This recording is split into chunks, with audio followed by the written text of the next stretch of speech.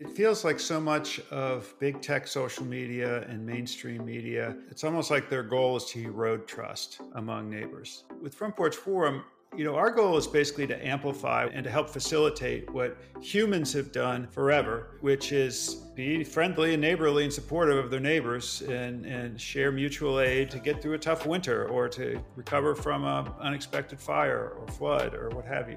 And you start that by developing trust along simple lines by lending and borrowing things and giving advice and pitching in on a joint project.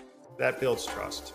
Hi, I'm Dr. Linda Ulrich, and welcome to the Conspiracy of Goodness podcast, where we talk to thought leaders all over the world who are doing extraordinary things to shape our shared future in a positive way. There are countless people on this planet that we are not hearing from. Their stories are just not rising to the top of our news feeds, but they're out there and they're doing remarkable things that are tackling some of the world's most vexing problems, large and small, and we are better for it. And the most important thing is that they think the world and the future is still bright. Now, I look at that and think, I got to know what these folks know. And we're going to get started on that right now with an amazing guest, Michael Wood Lewis. So Michael has been pulling together neighborhoods with this wonderful sense of kinship and commonality when his wife, Valerie, and he started a platform called Front Porch Forum. It's a place that now blankets all of Vermont in every community. Fully 2/3 of the households are involved in Front Porch Forum now. The best way to describe it is probably like a revolution in connection and community, where people in good times can make their lives and their communities even better. And in hard times, they come together super swiftly to tackle a struggle with a lot less effort and a lot more joy. Front Porch Forum is an ingenious B Corp. That's a benefit corporation. It's a benefit to the public. And in that way, they are weaving together everything from how we communicate our lost dog to find a good plumber to ask for volunteers to help our mother-in-law rebuild back her garage after a fire. It's an amazing, simple platform that we Vermonters use to connect and build relationships with our neighbors. Front Porch Forum is a system. It's as much as it is a mindset and a gift to Vermont communities. And I really felt like I needed to share this story with the world because it's a roadmap to how we all live better lives with more joy and less fear. I'm delighted to have Michael on this podcast and share his insights after this 23 years of spearheading radical neighborliness. I'm certain you'll find a lot of insights here for what you care about in your own neighborhood and probably liven up your own circles as well. So welcome, Michael Wood Lewis, to the Conspiracy of Goodness podcast. I love a good conspiracy. Thank you, Linda. Okay, you can be a co-conspirator with us in this effort to get, another version of reality to rise to the top and compete with that doom and gloom.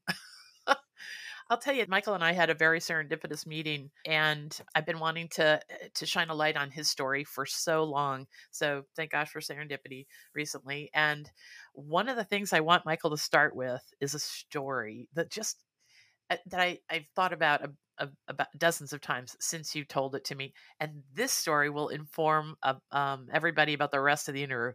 Michael, I got a good introduction of your work before you and I started chatting, so people will know at least where you're coming from. Can you start by telling us the story of the neighbor with the bumper stickers? Oh, sure. Oh Sure. my gosh. The thread for this conversation runs all through this story. So this goes back more than 20 years. And my wife and I were fairly new into our neighborhood in Burlington. And, the political climate was not as charged as it is today, but still there was plenty of heat around election season, especially national elections. And there was a neighbor down the street on our block who had some bumper stickers that frankly I found offensive. And they kind of made my blood boil every time I walked by, and I would grumble under my breath and kind of, who is this guy? And I'd keep going. And we had started this simple online service for our single neighborhood back then as kind of an experiment. And one day in my inbox showed up an announcement for a free or practically free used table saw. Okay. And I, amateur handyman, carpenter kind of guy, I was just like, oh my gosh. And, we didn't have two pennies to rub together at that stage in our early marriage. I thought, this is fantastic. I'm going to get myself a free table saw, or, one for, $10, $20. And so on my way home, I was looking for the address. I kind of was realized I was off a block. We have three streets that are very similar names in our neighborhood. Anyway, I come to the house, and there's no cars in the driveway or anything, and I'm coming at it from a different direction. And as I ring the doorbell, I realize I'm at the house of the dreaded bumper stickers. And there's no car in the driveway at that moment. It turns out later I found out it's in the shop. But I'm about ready to play ding dong ditch it and take off. I'm like really like, I don't want to talk to this person. When the sweetest elderly woman opens the door, and it was like basically a smell of grandmother coming out of the house, of like baked cookies and whatnot. And she ends up ushering me in, taking me right down the old unfinished basement with a low ceiling, where her husband's at the workbench working on something. He, the one of the bumper stickers and of the table saw. And, cut to the chase. I didn't get the table saw. My wife was not so keen on it, and probably didn't make much sense anyway, as we were at that moment in our lives. But we did strike up a friendship, and we became quite close over time. They later moved away to be closer to grandkids, but I never would have broached a conversation with that neighbor if not for this everyday neighborly interaction around some pedestrian issue. It could have been borrowing a cup of sugar or anything, but in this case, it was the table saw. So that taught me a lesson. Because you had a fruitful relationship with him for a long, long time thereafter, right? Yeah. And I will say, we never got around to talking about politics in any constructive way.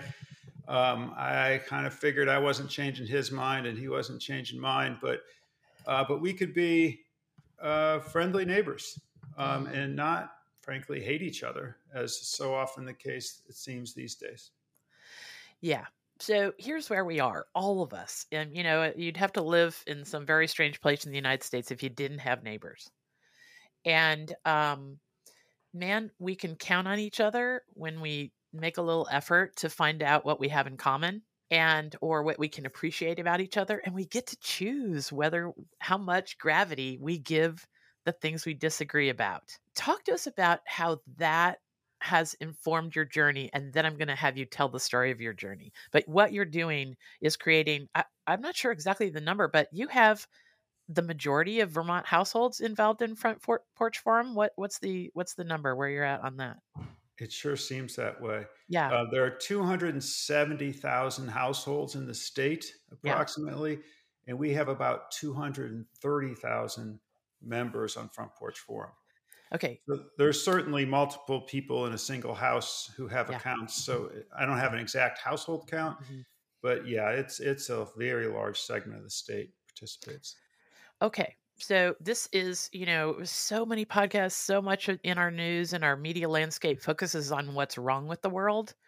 But you have cultivated a concept and a way of life here in Vermont that I wanted to share with the world, because it could be our future. We just have to make some choices and hold back on some of our impulses and start gravitating towards things that make us all stronger together. So, and that's kind of at the origin of your story.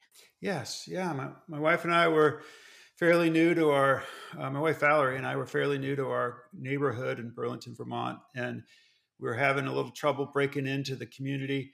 And, one day we came home and we saw the neighbors packing away picnic tables and barbecue grills out of the street. And we said, what happened? I said, oh, you missed it. It was our annual block party. And oh my gosh, this is exactly the kind of thing we've been itching for. We want to plug in. Why didn't we know about it? And the neighbor good naturedly just chuckled and he said, oh, you know how it works. You got to live here 10 years before you're on the grapevine. And I said, I'm not nearly that patient. And so shortly after, we created an email kind of group for the neighborhood. We used a spreadsheet to keep track of things. We put flyers in everybody's front door, and we got amazing response. People signed up in droves, and started using it immediately. Now, I want to remind everybody that we all live in a world, most of us listening to this podcast live in a world where we could easily think that Facebook existed forever or that all the other social media, but you must have been on the very front end of that years before the real explosion of social media. Oh yeah, this was before. I mean, cutting edge was email back in Mhm. 2000. Yeah. Not everyone had email addresses. A lot of people signed up with family email addresses. The Johnson family at AOL.com in those early days. So yeah, it was before Facebook, before Twitter or anything like that. hmm So I want to talk about the social capital. This is a word that keeps popping up. But before we really go there, I want you to give people a really basic overview of what Front Porch Forum offers neighbors, neighborhoods, all of us Sure. here. Yeah. Well, first of all, well done on the pronunciation. It's a tongue twister. Front Yeah. Porch Forum. Yeah. Um, didn't mean for that to happen, but yeah, it trips people up. Um, Well, I do have to interrupt you and say, you've become an acronym now. So that's a really, yeah, FPF. a lot of people in Vermont know the initials FPF. Yeah, Yeah. so frontporchforum.com. So we're a mission-driven Vermont public benefit corporation, so a family-owned business with a social mission, and our mission is to help neighbors connect and build community. It's all Mhm. about helping make each Vermont town and neighborhood more resilient in the face of ever challenging socio-ecological, political, economical environment that we live in. So people go on to frontporchforum.com, sign up, and you get a kind of forum once a day via email or our mobile app or on our website. And it's a collection of messages from neighbors. Mm. And our bread and butter are lost dogs and cell phones and plumber recommendations and finding a babysitter and Looking for a my, gardener, looking looking for a for some. gardener. My lawn chair went missing in the windstorm last night, or my dock floated away, or my canoe floated away. All those kind of things, and people get great results. So once a day, you get this thing lands in your inbox. You skim through it, and it's all from nearby neighbors who are clearly identified. Every posting is reviewed by our staff of online community managers. That's our professional staff. And they're just looking for compliance with our simple terms of use. And our Mhm. terms of use say things like no personal attacks, no crazy conspiracy theories, things like that, that when we started, everybody agreed with. It seemed like common sense. Since a lot of our national political discourse has gotten so divisive, there's a lot of people shoveling a lot of different ideas out there. It's become more and more challenging, but nonetheless, we persist, and people seem to really greatly appreciate this local service in every town in Vermont. Yeah, that's the challenge, isn't it, in this world is to, persevere right through the 10% that would ruin the whole concept that we're driving at and really serve the 90%. That's the problem with the worldview that the news and media leave us with, right? Because we learn about the 10% that might be negative, but we hear about it over and over 90% of the time, we start to think that is the world out there. Yep.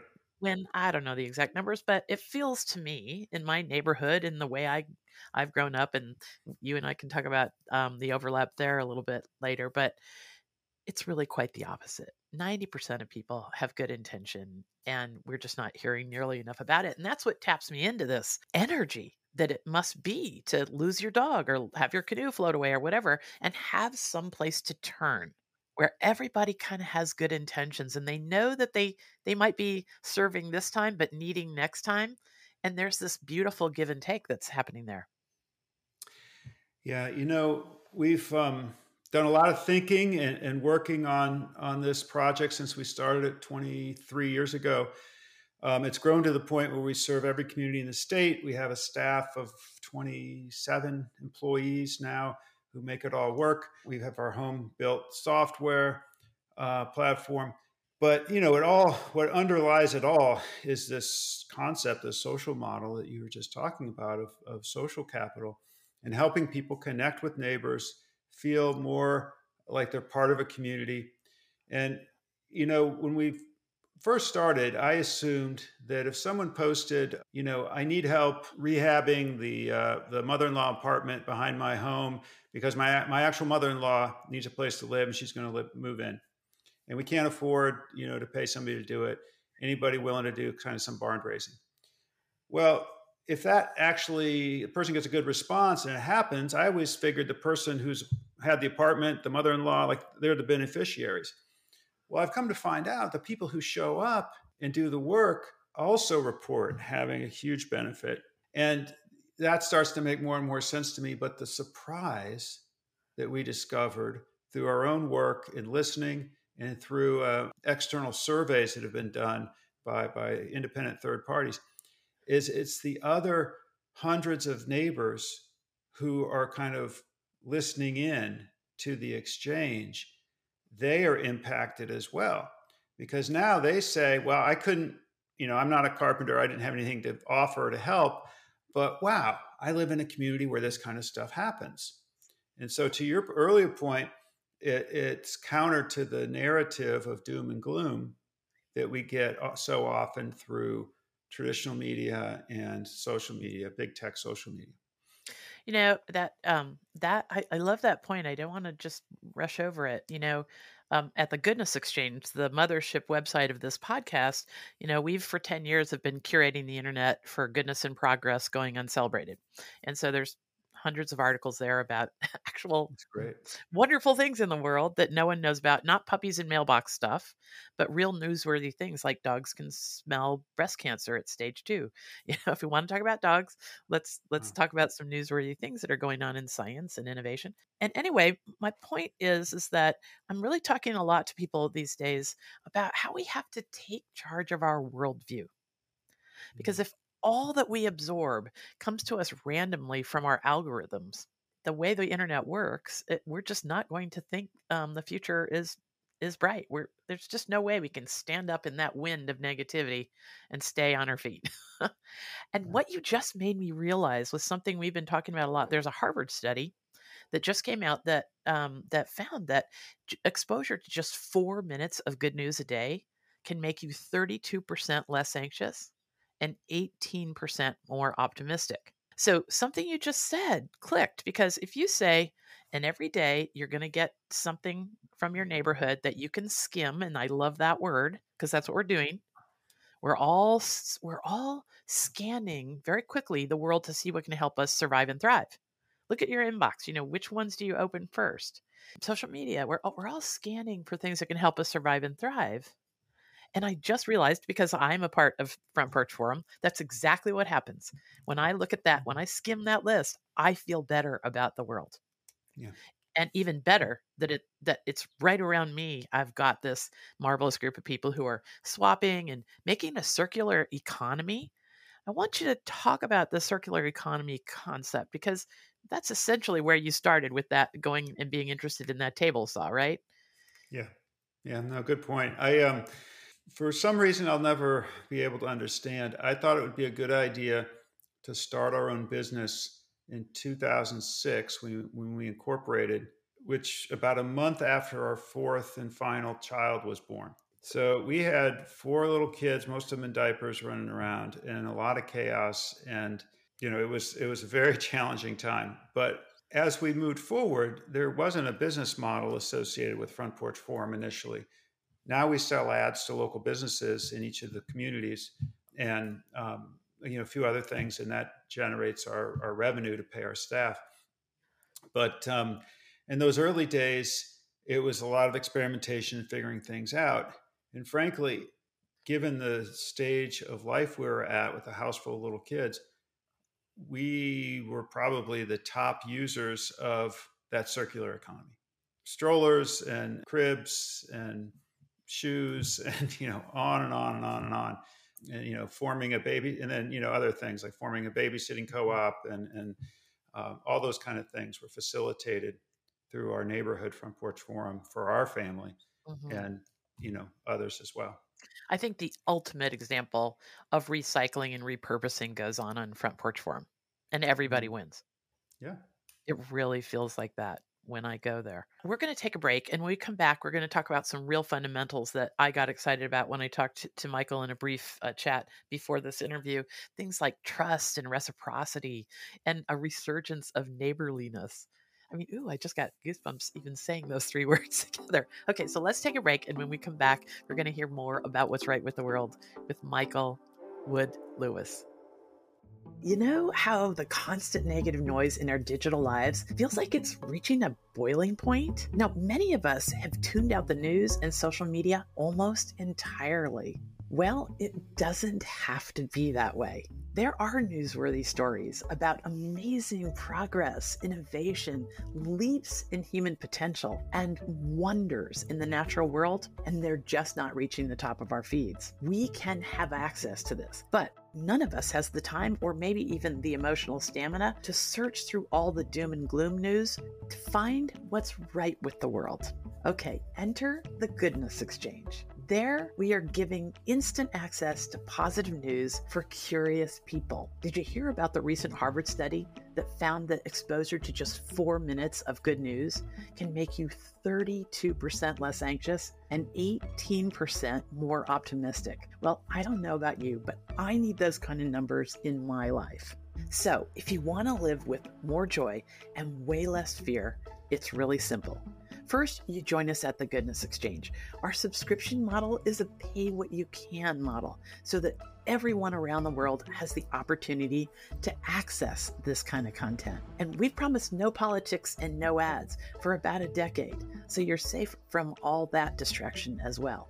Second, you allow this new, more positive, balanced worldview to put a spring in your step again. It can change the way you react to your kids, your coworkers, everybody you come in contact with. And the stories we write about can make you the idea person in your circles. These challenging times call for us to wake up and take control of our perspective. The people who use the Goodness Exchange have the ability to react to the harshness of the world much different because they know way more about what's right with the world. And that's a resource. So subscribe to the Goodness Exchange, our YouTube channel and the podcast, and use this content to live a more expansive worldview. It is still an amazing world out there, and you can be a part of it. Welcome to the Conspiracy of Goodness.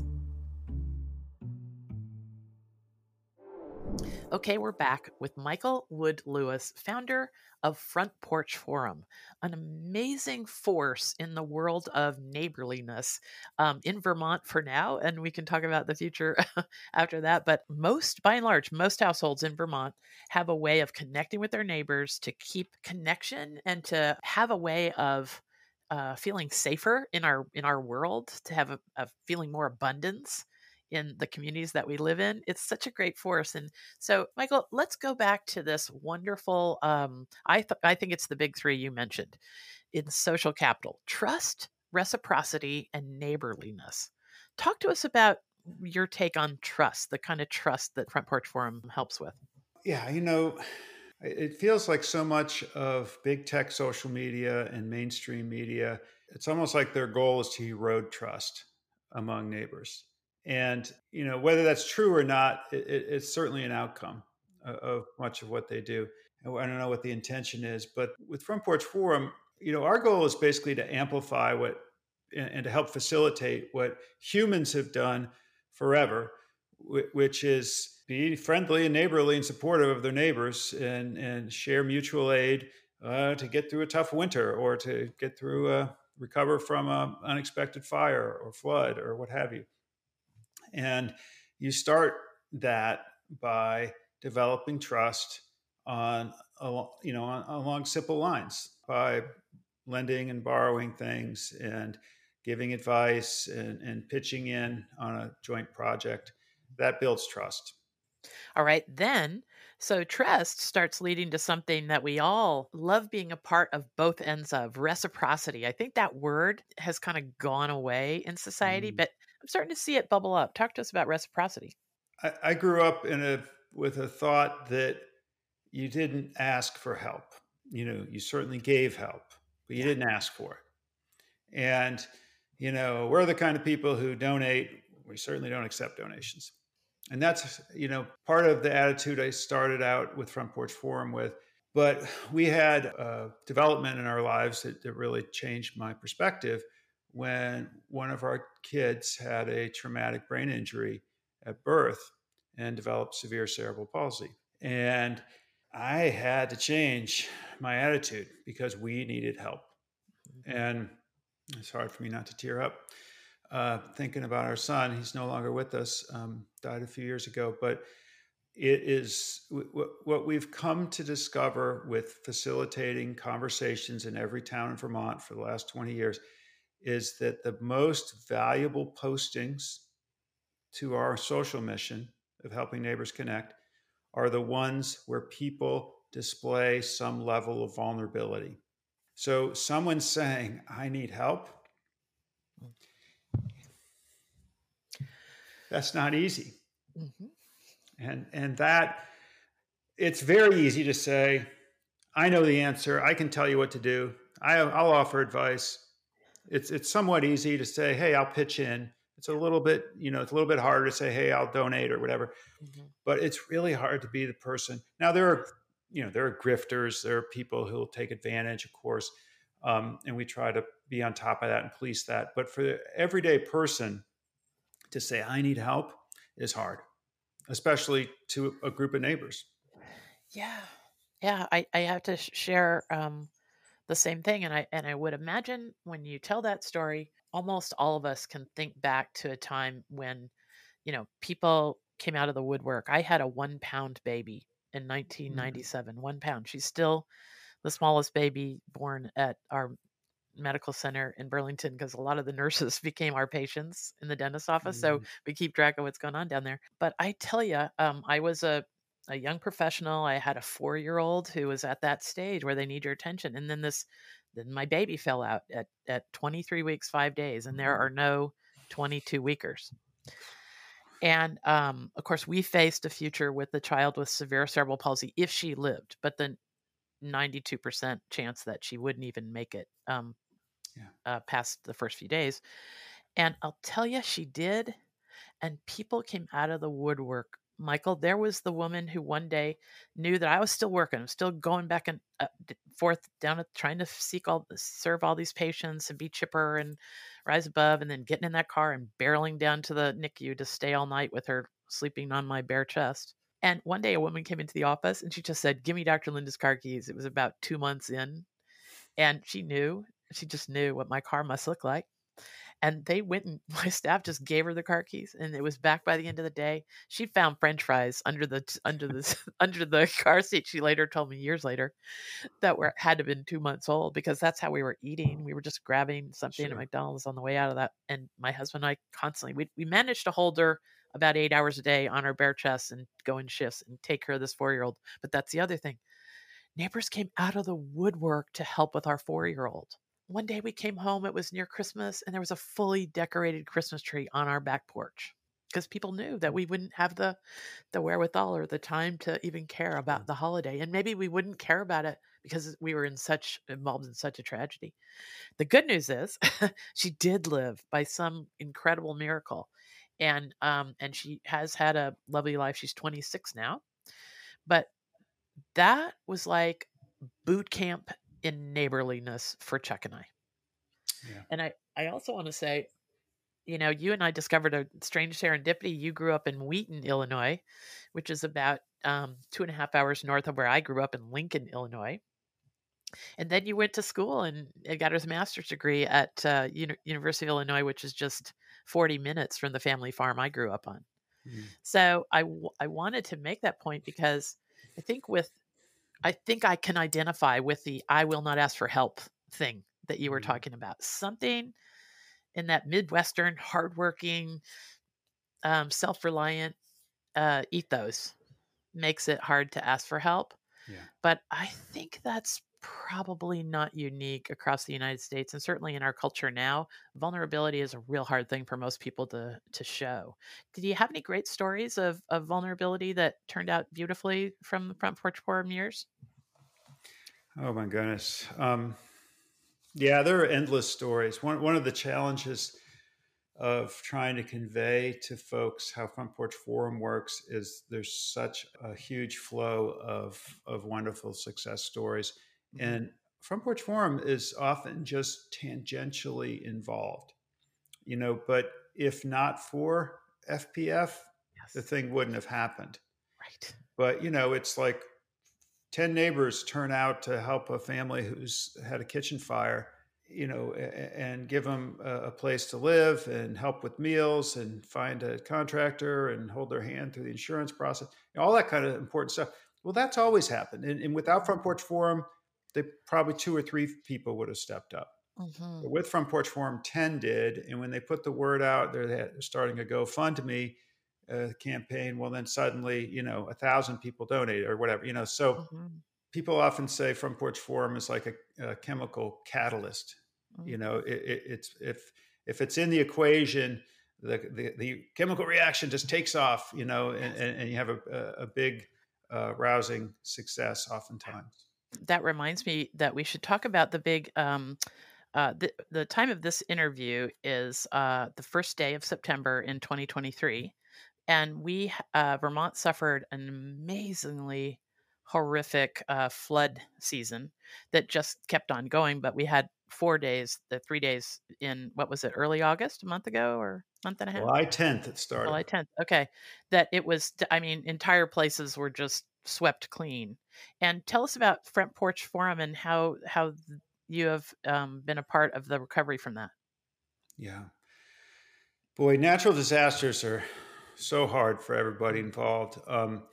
And Front Porch Forum has been around through several now. The 2023 floods, of course, the pandemic and its various waves, and Tropical Storm Irene back in 2011, Lake Champlain flooding in 2011. And what we see over and over again is the places where Front Porch Forum is operating successfully and there's good amount of traction, lots of people using it, and they're using it in a good connecting way. Those places tend to be more resilient and recover faster because the people know each other. They're already in communication. They have a track record of working together, of rebuilding a playground or something, during non-crisis times. So when crisis comes, it's like, okay, let's get the band back together. Let's go. We know how to do this. Versus communities where everyone's in isolation and don't talk to each other and put out angry signs on their lawn, every election season. That's you're starting in a hole there when disaster hits. Oh, that is such a big point. You're starting in a hole. You've got a lot of relationship building to get to before you can do something productive. Yeah. Yeah, it really bears witness to this fact that if we can be more neighborly and all that that entails, then it's like a 1 + 1 = 11 scenario when we need it. Do you have some thoughts on neighborliness? Like I was recently back in Illinois at the family farm, and there's this giant CO2 pipeline that wants to run straight through Mhm. Illinois, and it's to benefit a private corporation that makes ethanol in Iowa, and somehow it's going to just cut through, I think, 192 miles of Illinois to be able to force CO2 7 miles down into the rock under Decatur, Illinois, so that this private company and big international conglomerate can have a place to dump the CO2 that they're creating. And I'm watching what's going on there in these little farm towns all along the way, and neighbors are coming together and they're scratching their heads and they're asking better questions with each other, and all the divisiveness seems to be falling away because they've got this common Mhm. now shared struggle. Does shared struggle tend to build bonds? Have you noticed that? I was hearing something the other day about how hard it can be to be on our political leaders during a crisis. Mhm. No one wants to be at the helm when a terrible crisis hits. No one wishes for the crisis to happen, whether it's a big flood or wildfires or whatever. On the other hand, it's extremely straightforward. Priorities are very simplified and streamlined. people get in line, people cooperate, everybody's on the same page, during the peak moments of those crises. But then as things start to even out again, the human condition reasserts itself. And it's like, well, I think we should rebuild this way. And I think we should rebuild that way, says the next person. And you get back to your old human ways of conflict. But yeah, there's something clarifying about a crisis, whether it's the World War II or the most recent natural disaster that strikes a particular area. So tell me about this because okay, we can. I'm seeing Front Porch Forum have a application in our just everyday lives. We need a table saw. We're wondering if there's anybody that can help our mother with her garden because I can't show up every day and yet she's out there. Right? I've just seen so many postings there. People, oh, you mentioned a great one, the lost dog thing, where somebody posts they lost their dog, and then a little while later, somebody else will post that there's a scary looking dog in the neighborhood, and then somebody puts the two together. Yeah. That's just such a lovely kind of triangular way that information can flow when you're in touch. But what happens with all that goodness and progress kind of in relationships that affects how town growth can happen? Because that you and I talked a lot about how everything's local, and I love the investing in local projects or businesses and stuff that can come out of this feeling of goodness and progress that's been nurtured because people will Mhm. start I'm assuming small local businesses more if there's a sense of community where they're at, right? Yeah. When we started Front Porch Forum, our main thought was neighbor to neighbor conversation about everyday simple things like we've been talking about, lost and found and plumber recommendations and what have you, borrowing a ladder, that kind of thing. But pretty soon, as soon as we had a critical mass of people, other interested parties started jumping in, and small business was very early, to the party. And a lot of times, something that the Chamber of Commerce wouldn't even recognize, like micro businesses.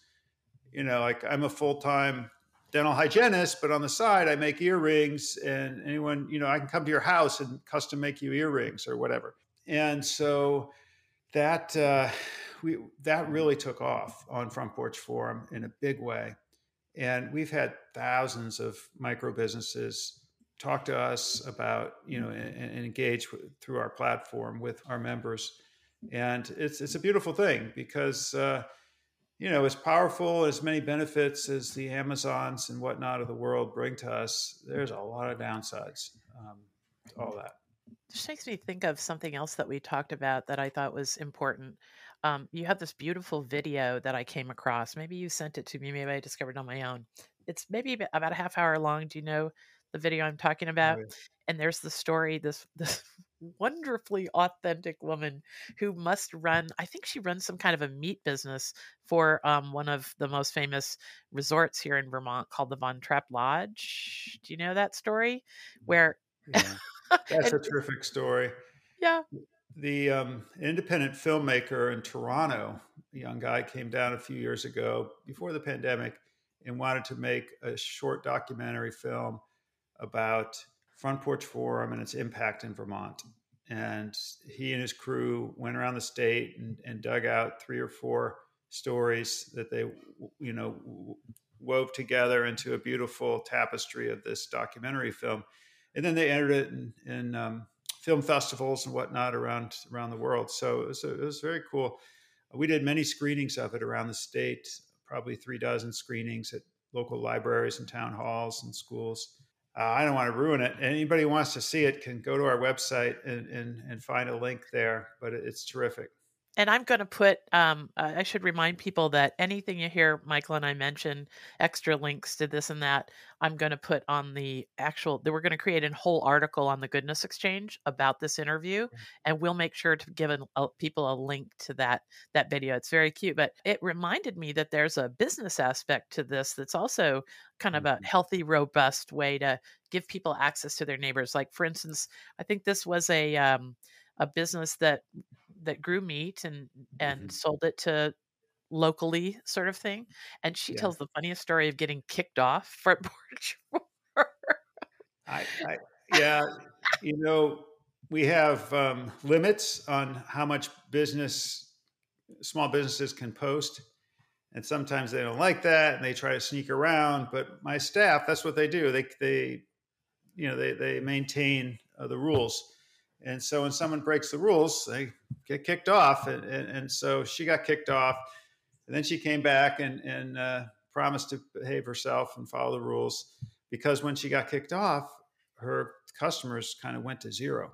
Right. And we didn't wish that on her, but she just needed to play by the rules. So she rejoined, and I think things took off from there. Oh, absolutely. And that reminded me of another part of neighborliness. You got to agree on some social contracts between each other, right? If Yeah. I remember a day when my son, my youngest, was writing his college entrance essay. Do you remember that day Hmm. when anybody My is raised? son's currently doing that right now. Oh, talk My about youngest. torture. Talk about torture. And I have a fabulous neighbor. I mean, we would rush over for each other in an instant. Mm, And but that day he decided to practice with a large weapon for hours against the side of his barn. And I because I love this man so much, and we are so different. We are just so different. But because I love our neighborly relationship so much, what my son wove that moment into his essay, because that give and take. He wants to practice with his gun, and I appreciate his autonomy over there. And god, we're looking out on the beautiful rolling hills in front of us, where we have an organic farmer that uses our meadows, and the mm, Ben and Jerry's cows are actually there, all the while the gun firing in the background for hours. And it inspired a kind of creativity in my son, to actually really talk about community and how it feels to grow up in a rural area in a state like Vermont. mhm. And again, it's because I had a strong neighborly relationship that didn't just send me like a bottle rocket somewhere else that would have been super unproductive and so forth. Yeah, So I think that the neighborliness issue can help us live with each other in a way that feels additive almost no matter what goes on. yeah. I think in a lot of ways a synonym for neighborliness is simply respect. And how about dignity too? I really feel like we're preserving each other's dignity when we are neighborly.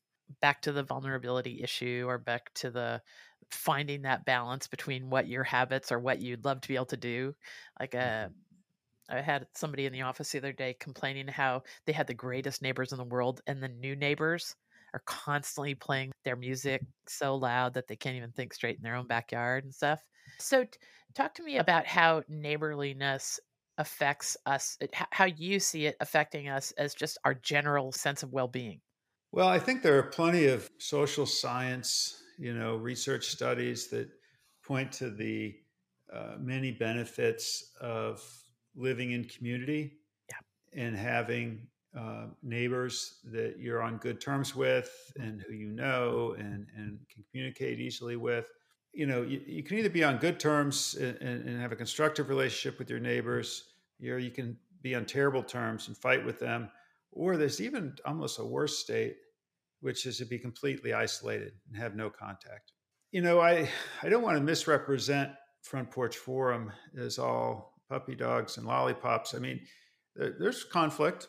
Yeah. I mean, we're all humans and people get into it, but we try to help facilitate constructive, respectful conversations when that happens and when tempers flare.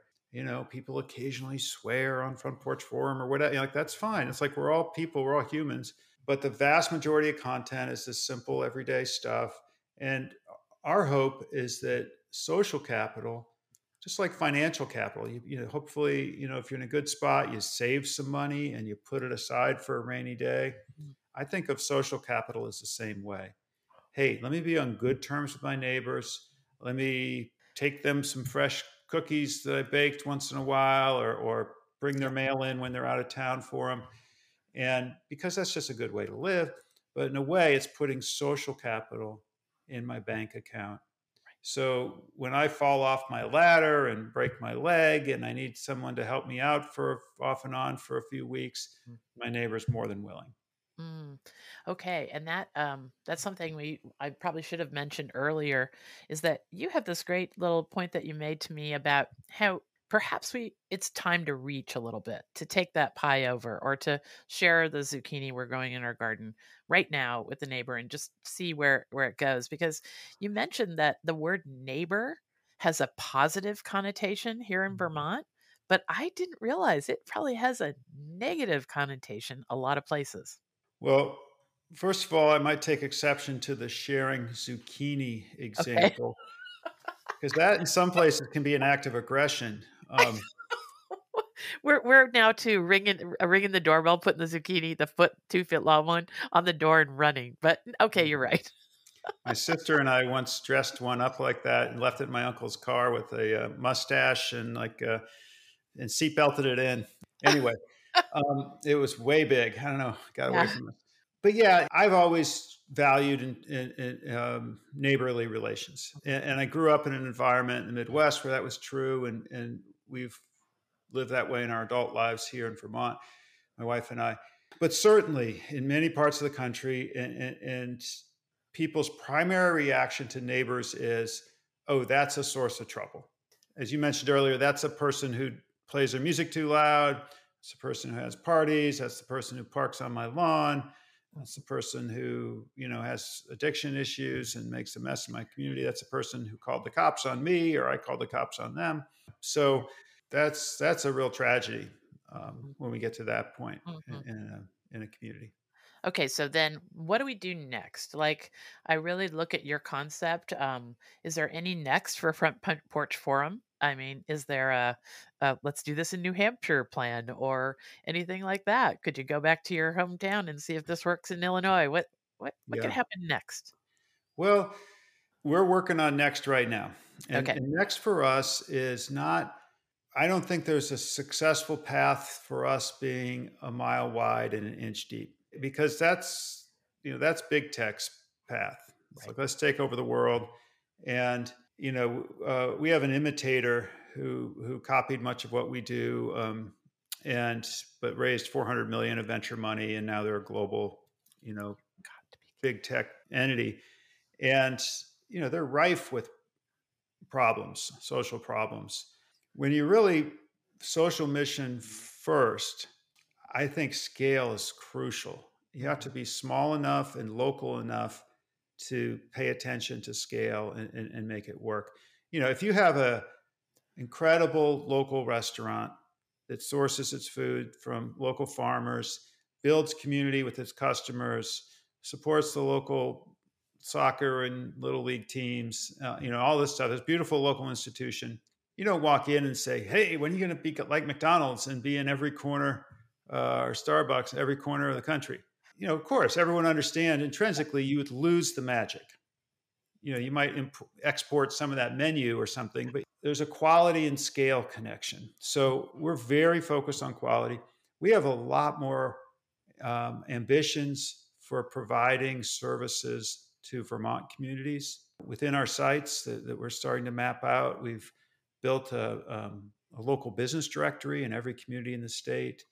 We've built a local community calendar for every community in the state. And we built very quickly disaster response boards Mhm. during the flooding. Yeah. So we have several more steps along those lines that we're looking forward to doing so that each small town, each neighborhood in Vermont can really have a hub, a central point for local communication and information. And if they already have that in other local media, fantastic, will be a supplement. hmm I want to, as we close this interview, I want to mention, Michael mentioned that he is a benefit corporation, Mhm. and that's B Corp, maybe something that people recognize. We did an interview with an amazing man named Tim Jones from New Zealand, who has an incredible rap about B Corps in the future of business. So I'm going to make sure that people have access to that particular episode in the article over on the Goodness Exchange about your interview. As we wrap up here, I'm sure that at some point, if it already hasn't happened, what you're doing becomes news. It's newsworthy because neighborliness is becoming newsworthy. I've seen the rise in good news and positive news over the last 10 years when we've been doing it at the Goodness Exchange, and I'm tickled about it because when we first got into it, we promised no politics and no ads. So we're so far the only good news outlet that I can find that has no ads to wade through and Hmm. break your computer when you download the homepage. But in that light, if you will eventually be asked to contribute in big ways to communities like Chicago, WGN, they have a watching ship of 7 million, I think. Wow. Okay, when they get you on the news, you're gonna have 3 minutes to convey something that you really wish people knew. And if this interview had only been 3 minutes, what do you really wish people knew, Michael? Mm. Well, if you're in Vermont, sign up for Front Porch Forum and participate. If you're outside of Vermont, I would love for people to take this concept of connecting with neighbors seriously Yeah. and investing. Think of it as an investment. As much as you invest in your financial future or your infrastructure, your home, your cars, your education, for you or your kids, Mm, think of investing in your community relationships as a top priority. And whether it's sharing garden vegetables or advice or mm, pitching in on a community project, it doesn't matter what the issue is. It just matters that you're doing it and doing it in an ongoing way. mm. Because, boy, everything is better when you know your neighbors, you're connected, and you work together occasionally on common interests. Mm. That is a great way to sum this whole conversation up. I want to encourage people to go to Front Porch Forum. We didn't get to talk about it, but you can't be anonymous there. I love that aspect of it, but it's super easy to sign up, and then all this world of opportunity and possibility falls into your lap once a day, and it's just an amazing place to be. Thank you so much, Michael. I tell you, you are a prime example of why I'm always saying that it's still an amazing world, and you are a co-conspirator in this wave of goodness and progress that I keep talking about. Thank you for joining us. If you love this episode and you want to support goodness and progress and people like Michael, go to the Goodness Exchange and sign up there, and you're going to hear conversation after conversation with folks like him who are really changing our shared future in some remarkable ways. And our YouTube channel will hold this interview as well and excerpts from it. So I definitely, if people saw me taking notes, I was taking notes on some of the points that you made that really strike me as lovely, and we'll put some short clips of those over on the Goodness Exchange YouTube channel as well. So thank you. I hope the insights that Michael and I shared will help you through your day, and you will see all the goodness and progress that Michael's been talking about. Thanks, Michael. Linda, you are an inspiration. Thank you. Okay, well let's just keep pulling, and this conspiracy of goodness can change our futures together. Excellent. Thanks. Thank you.